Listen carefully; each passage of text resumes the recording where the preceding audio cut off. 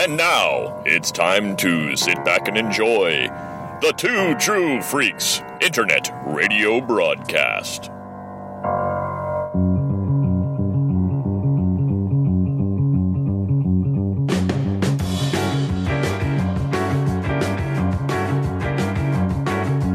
Swinging through the city, over the rooftops high, figure in the moonlight, silhouette in the sky.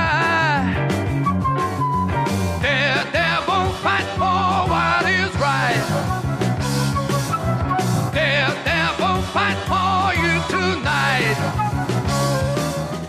Welcome to Dave's Daredevil Podcast, a production of the Two True Freaks Podcast Network. I am J. David Weeder, but you can call me Dave. Here on this show, I talk about Marvel Comics' blind lawyer by day, superhero by night, Daredevil. And the premise of the show is simple. I read Daredevil comics, I enjoy Daredevil comics, and I talk about reading and enjoying Daredevil comics. And I'm doing it with no notes, no prepared synopsis, nothing in front of me but the book and my phone for necessary research as we go. And frankly, I have very little to nothing for preamble. So if you recall last time, while Matt Murdock was doing a speaking gig at a parochial school, a young girl named Mary Elizabeth O'Corin basically overdosed on angel dust and threw herself out a window to her death. Her brother Billy swore revenge. Poor little lad ended up getting framed when he was caught with a smoking gun when one of the drug dealers in the neighborhood, a man named Flapper, was shot dead. Matt took on Billy's case, investigating, with the Punisher really playing a lot of interference, finding that the criminal known as Hogman was the head of the drug dealing operation and the most likely suspect to kill Flapper. But when Hogman was put on the stand, he said he didn't do it and his heartbeat didn't jump, meaning he was telling the truth. So Matt took on his case, which put him in the crosshairs of the Punisher.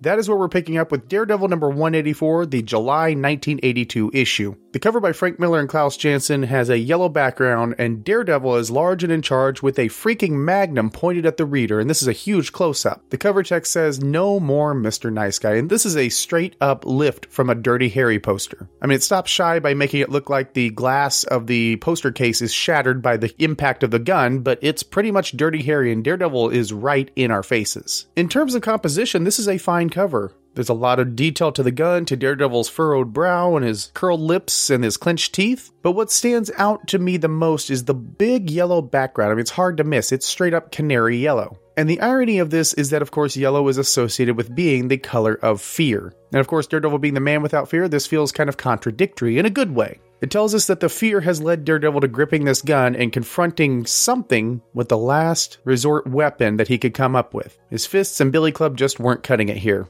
So it does sell a bit of tension. Does that tension play out? Well, that's what we're going to find out when we look at the story here, which is Good Guys Wear Red, written and penciled by Frank Miller with inks and colors by Klaus Janson and letters by Joseph Rosen. Much like the previous issue, the reprints are as follows: Daredevil Punisher Child's Play number 1, which collects this in the previous issue, Punisher vs. Daredevil number 1, Daredevil Visionaries Frank Miller Volume 3, and the Daredevil by Frank Miller and Klaus Janson Omnibus hardcover. Digitally, this is available through Comixology, or if you want to go the easy route, this issue is also available on Marvel Digital Unlimited. Let's dive into this issue here. We begin with Hogman eating at a restaurant, basically bragging about how this hotshot lawyer is going to get him off of this murder charge. He has no idea he is in the crosshairs of the Punisher. Luckily, Daredevil comes in, confronts the Punisher, they do a little fighty McFightenstein, copyright Andrew Leyland, and the Punisher knocks a chimney over on Daredevil and gets away once again. Meanwhile, at Glenn Industries, Heather Glenn is basically signing paper after paper after paper. Going through this paperwork, she finds something called Atreus Plastic, which the representative of the board of directors says, oh, it's nothing, just a small company, but it's going to be important next issue, so let's earmark it now. Meanwhile, Hogman's trial progresses with Matt representing him. Matt makes a bold accusation that there's somebody who's actually responsible for the murder who is masquerading as a upstanding member of the community. And suddenly Coach Donahue looks a little alarmed. He tells Billy to shrug it off, but we kind of know what's going on, don't we?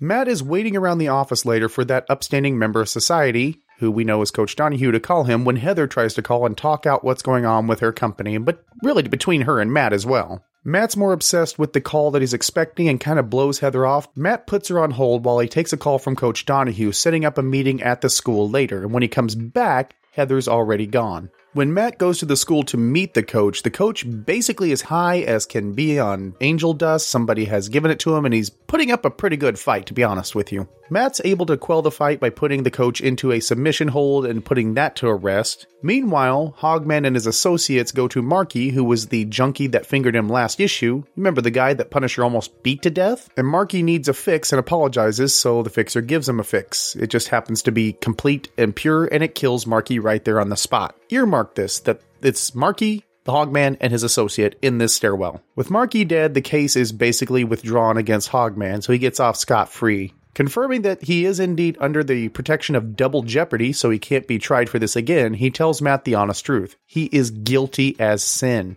And right in front of Billy, who's still pissed off about his sister being killed, he puts some money in Matt's pocket and walks away. But later that night, Daredevil catches up with Hogman and realizes that Hogman has a pacemaker, so he was able to deceive Daredevil's lie detector hearing. And suddenly things really heat up as Hogman gets a call that Billy witnessed him killing Marky in the hallway, so he goes to meet the kid, planning on killing him. Daredevil discovers that Billy's missing and realizes he's going after Hogman, putting everything together. In the meeting, Billy has a gun pointed at Hogman, ready to do the deed, except Punisher does it for him. And of course, Daredevil arrives, he and the Punisher do what the good Lord intended and fight it up, and the fight comes to a stalemate of sorts. Daredevil and the Punisher both have guns pointed at one another, and Daredevil wins by pulling the trigger first, injuring the Punisher, but far from killing him. And it's just a matter of talking Billy down from the ledge, talking him out of killing Hogman, who may or may not deserve his death, but Billy doesn't deserve the conviction, and Billy is asked to believe in the system, which ends up working because Hogman goes to jail. Matt gives Billy a little speech on rules, how sometimes they don't always work, but most of the time they do, and they're there to keep us from going crazy. And Billy takes his leave of Matt Murdock, not entirely entrusting the system that Matt Murdock supports. And we have one final scene in which Heather Glenn goes down to the main computers of her company, looks up Atreus Plastic, and finds out that, holy moly, they're making explosives, and we don't know why. And that is where Daredevil number 184 ends, but we have only just started. I'm going to take a quick podcast promo break, and I'll be back just after this. Justice League International, Bwahaha Podcast. A new monthly show chronicling the adventures of the JLI era by Keith Giffen and J.M. DeMatteis.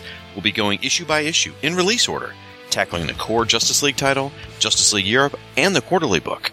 Along the way, we'll take time out for special episodes covering various spin-offs, cartoon appearances, the infamous TV pilot, and much more.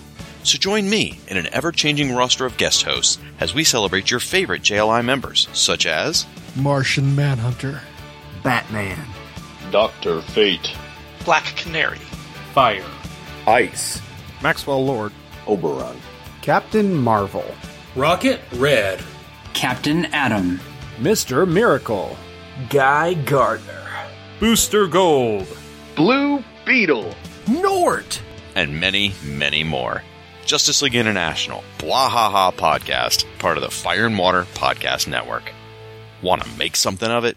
Welcome back. To begin our discussion here, we start with the very first page, which once again uses Miller's patented long horizontal panels. The first shot we get is not of an eyeball like last issue, but the very tight shot of Hogman's mouth as he's spooning food into it. It speaks to the excess that man lives with, that he can be perfectly fine sitting down having a large meal while his world is seemingly from the outside coming apart. More confusing to me is last issue Hogman had really wavy hair and a slightly different body type. Now he looks very much straight-haired, less Greek, and more Italian. In fact, it's probably because he's eating Italian. Maybe he makes it up as he goes along. I don't know. Kind of want to see what he'd wear to like KFC. He'll come in looking like the Colonel. But to speak even more to that, we have Hogman being in the crosshairs of the Punisher, completely unaware, which is kind of indicative of where the character is. He has no idea how much of this is going to fall apart as it goes forward. In his egotistical, twisted mind, he's basically already beaten the murder rap.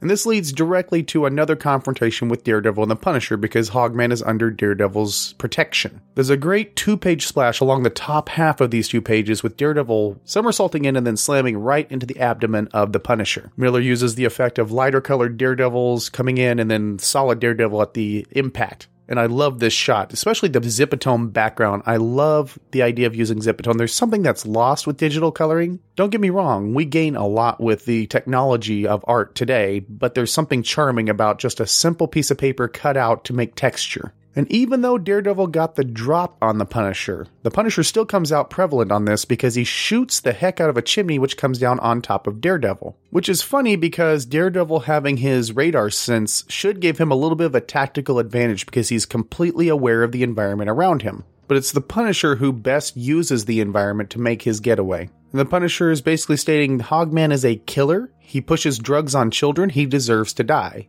And definitely Hogman deserves some sort of punishment. But who am I, for example, to decide who lives or dies? I'm always reminded of Gandalf's little bit to Frodo saying, you can take life, can you give the people who have died life back? And I'm paraphrasing at best, but the concept is, yes, it's easy to kill someone, you can't bring him back when you do it though. And that's kind of where Daredevil lives, is he knows that if he ever crosses that line, there would be no going back. You can't put that genie back in the bottle. And forever he'll have blood on his hands. And that's not something Matt can live with the way his brain works, the way he idealizes the people around him, the way he idealizes the system. And speaking of the system, as Punisher gets away, Daredevil's thinking to himself that he is defending Hogman, and Hogman's telling the truth, and there's just this moment of doubt where he says, I hope. And that's kind of where Daredevil's making a leap of faith by representing him. The evidence is most certainly against him, and let's be honest, it was evidence that Daredevil himself collected.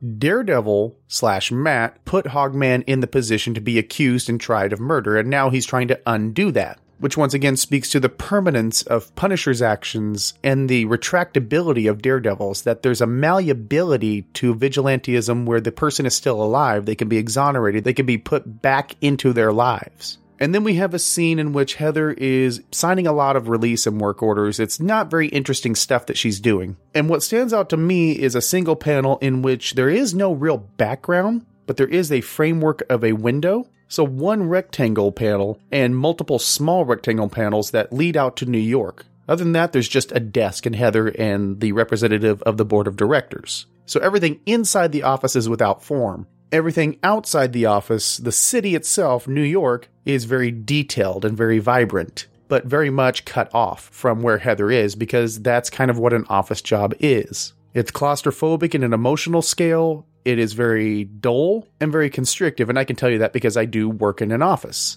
Compare that to Matt as Daredevil, who's bounding across rooftops. This world outside is his oyster, man. He's got a big playground, and he can swing, leap, somersault, whatever he wants on this thing. But Heather's trapped inside the dull, mundane adult life of a corporate head. The board of directors representative is about as creepy as it comes. And he's trying to gaslight her is what he's doing. And unfortunately, Matt's kind of contributing to that. Not directly and not intentionally, but he is contributing to the idea that Heather maybe shouldn't be in charge of the company her dad started. You're just a girl with no experience, Heather. And the funny thing is, in the long run, maybe both of these people will end up being right, as this ends up affecting Heather in a way that's kind of unexpected and unfortunate at the same time. And the key to that is Atreus Plastic. And the term Atreus comes from Greek mythology. He is the father of Agamemnon and a king of Mycenae. Atreus being the father of Agamemnon is a prelude to the Trojan War, but not a direct causation. And yes, the Atreus Plastic, as you probably guessed by the ending, is an explosives company that's going to come into sharp focus next episode. So let's put that to the side for just a moment and move on with Hogman's trial.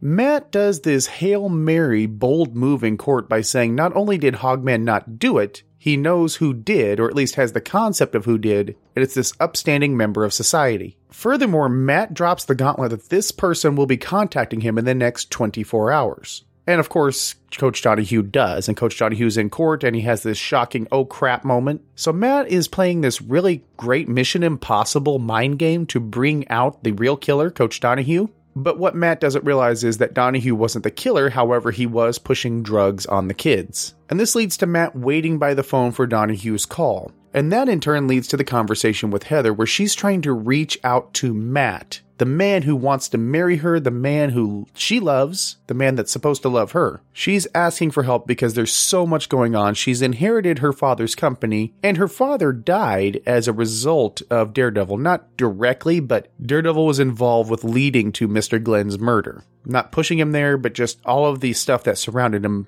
So those circumstances led to Heather inheriting the company in the first place. And being the head of a company like that's not an easy task. To try to live up to your father's legacy is also not an easy task. There's a lot on Heather's plate, and Matt just does not give a shit. Matt is being very self-centered to some extent. Now, of course, he is working for the better good. He's working to try to make sure the truth comes out, that a potentially innocent man doesn't go to jail for a crime he didn't commit. It's all very altruistic, but it also says, Heather, everything I'm doing is more important than what's going on with you, what's going on with us. And I think the art sells this on such a grand level that it's kind of mind-blowing. There's a page in which they're having this conversation. Matt's column is on the left, going down. Heather's column is on the right, also going down. And between these two columns of panels is this curly phone cord that keeps wrapping its way down, that there is a division between these two people that should be coming together. And the color on this page is extremely vibrant. Matt on the left he's in icy blues, as he normally would be, with a orange background, feeling warm, feeling the fires of what's going on with him.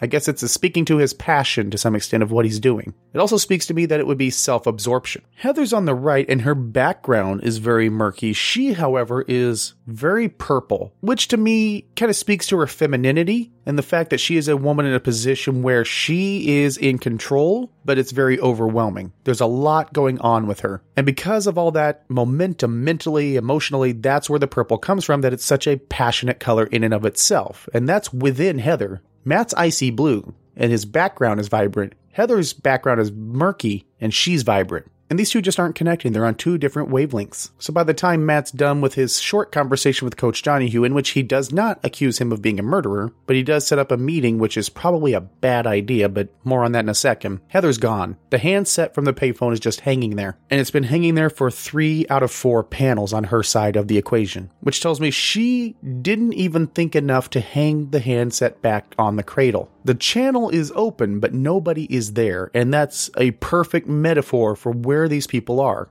Look, I'm on record for not liking Heather, and I don't. However, she does need Matt at this time, and Matt is somebody who said, I'm going to be there for you. When you propose marriage, the concept of marriage is, I'm going to be with you forever. Now, it doesn't always work out that way. I know it's sometimes not realistic, but there's a certain commitment to the relationship. And Matt is once again not living up to his commitment to his friendships or his romantic relationships. It's the same thing that ruined his relationship with Karen, that he told her, I will quit being Daredevil now that you know I'm Daredevil, and we'll be together, yet he didn't. He did not follow through, and he was not there for Karen in the way that he should have been. That drove a huge wedge between the two of them, in which Karen left. She hasn't been around for years at this point. She's a non-entity as far as Daredevil is concerned. Now, she's going to come back in a big way, but she left as a result of that wedge. Heather is going to do the same thing, right? Both of these women are driven to go places that they wouldn't have if Matt Murdock was not part of their life. And I don't want that to be misconstrued as me saying Matt Murdock is a toxic personality. He's really not. He's just misguided and has issues prioritizing.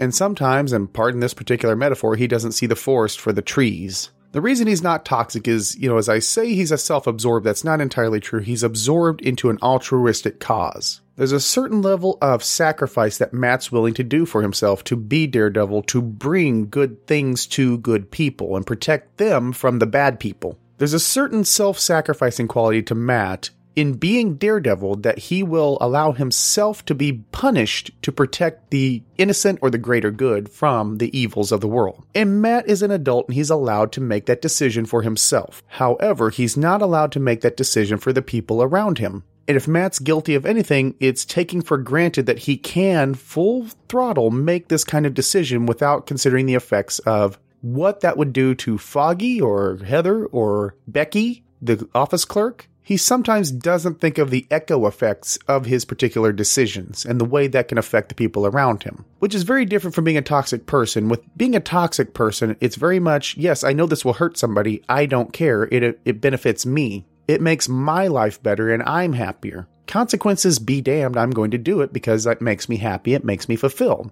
Matt isn't entirely fulfilled by being Daredevil. He just feels that his being Daredevil benefits those around him than him not being Daredevil. He's making decisions based on the altruism in his heart and the idealism that he holds people in, but he's not thinking through the effects, essentially. And speaking of said decisions, Matt goes to the school alone to meet Coach Donahue, who is a potential killer and an admitted drug peddler to children. You know Matt Murdock is Daredevil. I know Matt Murdock is Daredevil. We know he's capable. The rest of the world does not. So if I'm a potential killer about to be fingered by a blind guy, I'm going to attract him to a place where I can take advantage of that and perhaps persuade him, to not do anything. Let's not say anything about this. Let's keep it between us. Which is to say, it feels like Matt would be walking into an obvious trap. The portion of this trap that isn't obvious is it's not actually a trap, not set by Donahue at least. It's kind of an accidental trap. A trap after the fact, I'm not sure how to categorize it. But out of nowhere, Coach Donahue does an Incredible Hulk, and he really does a Hulk. I mean, he's looking huge. Last issue, he was walking with a cane. Let's remember that. Now he's shirtless, he's muscle-bound, he's actually disproportionate, which is not an effect of PCP, by the way, or any other drugs beyond steroids, and that would happen over time.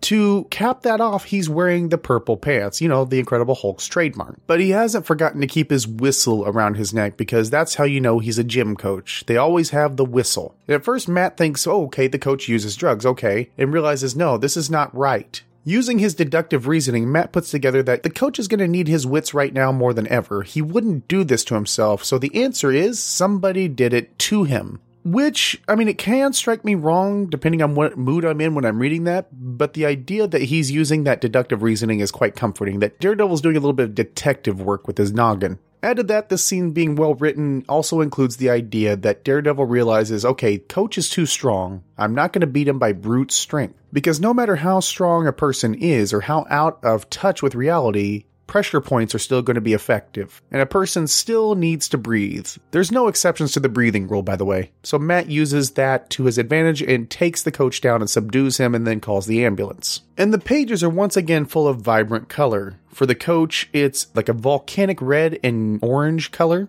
Because he's full of rage, he's out of control. It's so evocative of where the coach is with this whack attack, as they call it. And this is cast against a pitch darkness. Now, likewise, going to the next scene, we have Hogman giving Marky the heroin, I'm assuming, which ends up killing Marky. Now again, the scene is done in sort of a dark background with the shadow of a stairwell, but the characters are done in this really bright yellow. And this removes some semblance of humanity from these people. It basically puts up a protective barrier is what it does, so we don't deal with what's actually happening here, which is a man ODing because Hogman filled the syringe with pure, uncut heroin or PCP. And we're talking about he ODs within seconds. But most of the overdose is done off-panel, but still a kid could pick up this book, and this is a pretty hardcore scene. So it does put an extra layer of protection for those that would stumble into this unaware. That takes us to probably the best single scene in this entire issue, in which Hogman is acquitted, and he straight up tells Matt, I'm guilty as sin.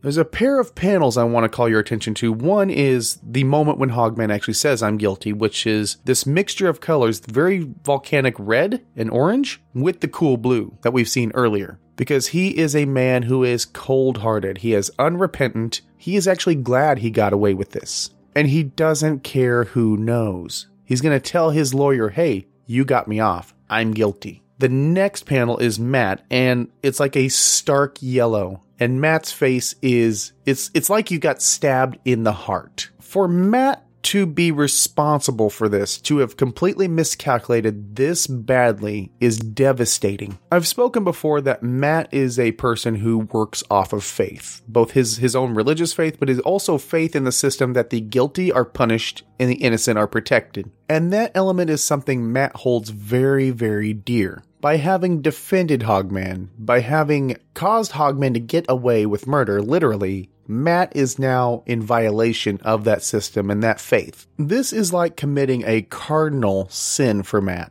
And just to stab that knife in and twist it, Billy sees Hogman put the money in his pocket. And Hogman putting that money in his pocket is just like Judas getting his 30 pieces of silver. Matt has become his own Judas by letting Hogman go free. He's not done this intentionally, but he's betrayed himself, he's betrayed the system, and he's betrayed Billy's trust, and Billy knows it. Unlike what happened with Heather in that conversation, Matt's completely aware that his decision has affected things in the exact opposite manner that he intended. The thing is, Matt's senses are lying to him, right? They have to be. His heartbeat didn't jump. He has to be innocent. He has to be telling the truth. How does this work? And Matt finds out that Hogman has a pacemaker. The human lie detector was deceived by technology. And the irony is probably not missed on Matt. So Matt has basically got blood on his hands right in front of Billy. I mean, he's got Billy's sister's blood on his hands, metaphorically speaking. He's let this killer get away. Let's also talk about Billy here. Let's talk about what's been happening to Billy throughout this, because I've kind of neglected that, to be honest with you. Billy's growing up with these sort of absentee parents. We saw last issue that all they really do is argue with each other. They don't pay attention to the kids. The father doesn't apparently work. So of course that puts Billy and his late sister in a position where they're looking for adults they can trust. That puts them in a position to become friends with Coach Donahue, who looks after them in his own way. He's also selling them drugs in some way, shape, or form. Now that's not been clarified. It won't be clarified, just to speak ahead a little. But Billy has found that his sister, who's probably his only real refuge, his only consistent friend, and somebody he's there to protect, she dies because she's done these drugs and fallen out of a window. That speaks to the idea that they are living in an environment where these drugs are readily available to the children. And there are bad people out there who have taken his sister's life. He gets put in a position where he's fingered for murder. He's the perfect suspect. He has plenty of motive. He had a smoking gun, but again, ballistics would probably have cleared that. And he's put under protective custody with this Coach Donahue. Now through that, Matt becomes his lawyer. Matt becomes somebody that Billy can trust because Matt is looking to protect him. He's trying to keep these things from happening and getting Billy put in jail, to be honest with you. So Billy is now influenced by two adults up to this point, and that is Matt Murdock, his defense attorney, and Coach Donahue, his guardian. Imagine how devastating it is to see Coach Donahue be the one that caused your sister's death, indirectly of course, but he's part of it, and then watch Matt Murdock let the guy off who ended up causing his sister death. So the two men that killed his sister,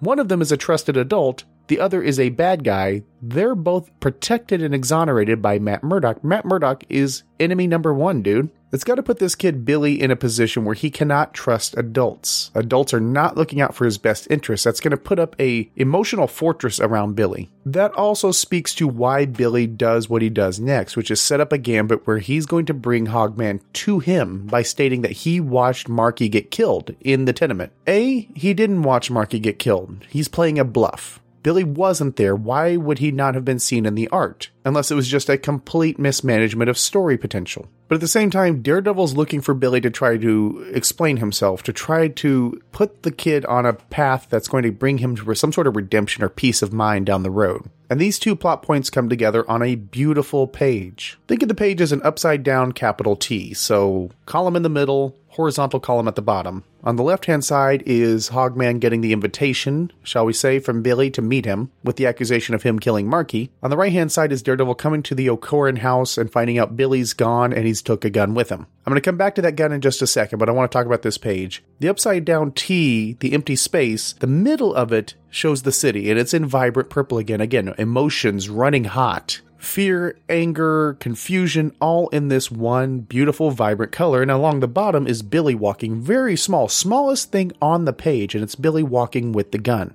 which gives us the scope of what this kid is doing. He's a little guy playing a big person's game, and he's way, way, way out of his depth. Let me come back to the gun here, okay? Because this is a major goof. Last issue, Billy took this gun, and it was the smoking gun that he was caught with that got him into that position where he was accused of killing Hogman. So the gun was apparently returned to Billy's parents, and they put it right back where he found it the first time? I don't know what the chain of evidence would be, but that would still likely be in processing at some point and not released yet. Either that or his father went out and got another gun, which Billy has now taken. They're keeping a loaded gun in a sock drawer which Billy took it from the first time around. You would think the parents would kick in and say, hey, maybe we should put the gun somewhere else or keep it unloaded. But no, it's still there, which is it just boggles the mind, okay?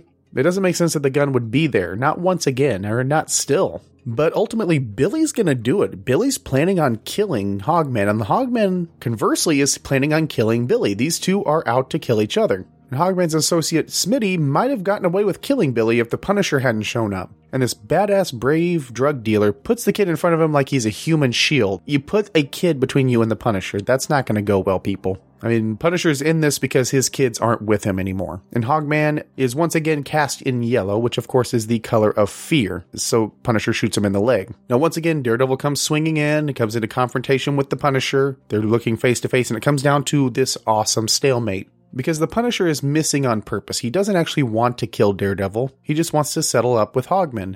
And when he realizes that he's trapped in this conflict, he says, okay, truce, I'll deal with this later. And the two of them are face to face, guns pointed at each other, and Daredevil's the one that pulls the trigger first. He pulls a Han Solo and he shoots not just first, but he shoots only. It's a solid wound, but it's a wound on Punisher's shoulder. Punisher's not going to bleed to death. Punisher's not going to die, but he is going to end up going back to prison, which is where the Punisher miniseries is going to pick up. Which is kind of interesting because we took the Punisher out of the box by having him escape prison. We had him for this story. We put him right back where we found him at the beginning of the story so the miniseries can proceed. But with that dealt with, we come down to this emotional climax, which is Billy with the gun pointed at Hogman. Would Billy be justified in shooting Hogman, this man who put the drugs on the streets, who, according to Daredevil, tricked a good man into helping him sell it to the kids? Bear in mind, we don't know that Coach Johnny Who was ever tricked. But anyway, this man who has taken so much, gotten away with murder, and in front of Billy bragged about it and smiled about it. Hogman has no real path for redemption. This man is horrible through and through. But Billy is not horrible, and that's the thing, is that this kind of thing would corrupt Billy.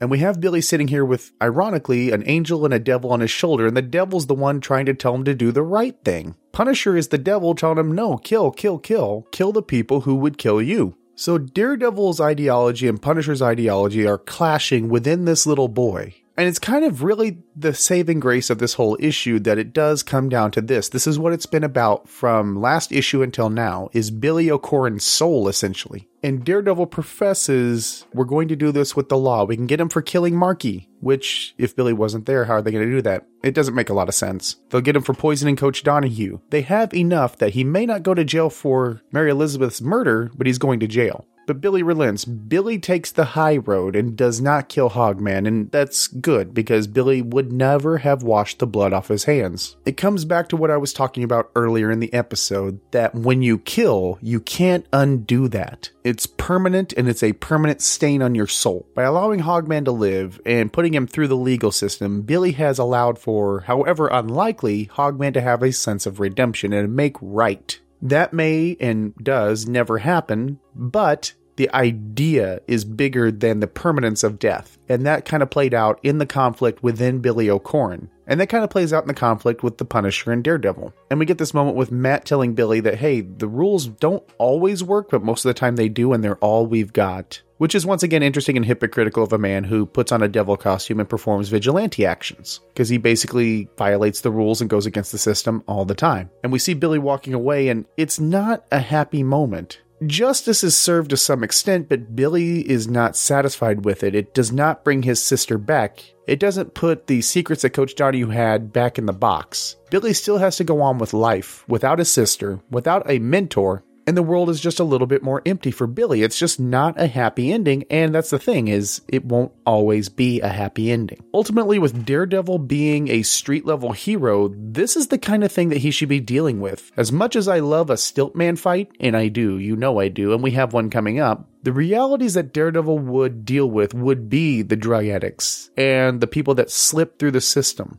Hogman was not high on the totem pole. He wasn't the head of a giant cartel. He was a mid-level dealer, which put him just below the radar of the police. That's where Daredevil lives. That's where Daredevil is most effective. And I wish at some point we had a follow-up on Billy O'Corrin, but unfortunately we never see the kid again. And then, of course, we have the final scene in which Heather discovers the secrets of Atreus Plastic, which we're going to deal with next issue, so I'm going to leave that to the side here. Let's get into the final verdict for Daredevil number 184. There's a lot of leaps of logic in this issue. For example, Marky's murder being quote-unquote witnessed by Billy when we know he wasn't there. We don't have a bit of art showing him there. It kind of came out of nowhere. So if Hogman was tried and accused and convicted because of Billy's testimony, how do we know that Billy wasn't lying? It just seemed like a bit of sloppy writing that never quite came clear. Likewise, the idea that Coach Donahue was selling to the kids because he was tricked into doing that, there's no scene that expands upon that and says that. For all we know, it was Coach Donahue's idea to do this, and he went to Hogman to get the supplies. But in order to stay to the comics code, you gotta make sure the teachers are still kind of trustworthy.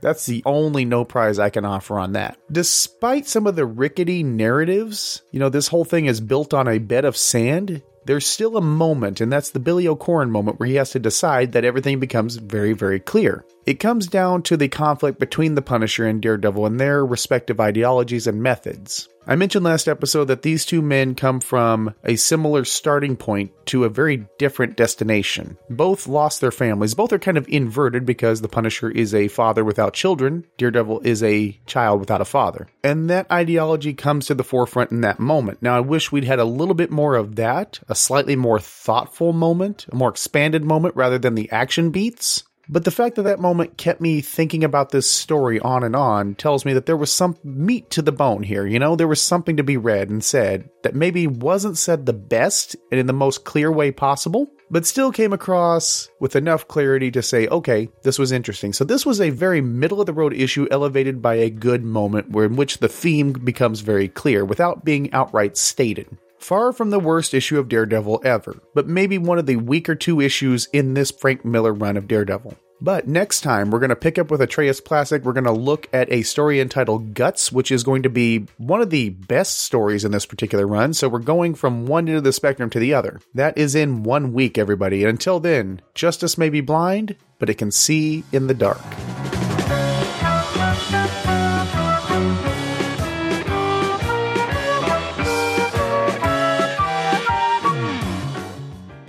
You have been listening to Dave's Daredevil podcast. Daredevil and other Marvel characters are copyright Marvel Comics. Any music or sound clips are used for entertainment purposes only, and no infringement is intended. This show earns no money and exists for entertainment purposes only.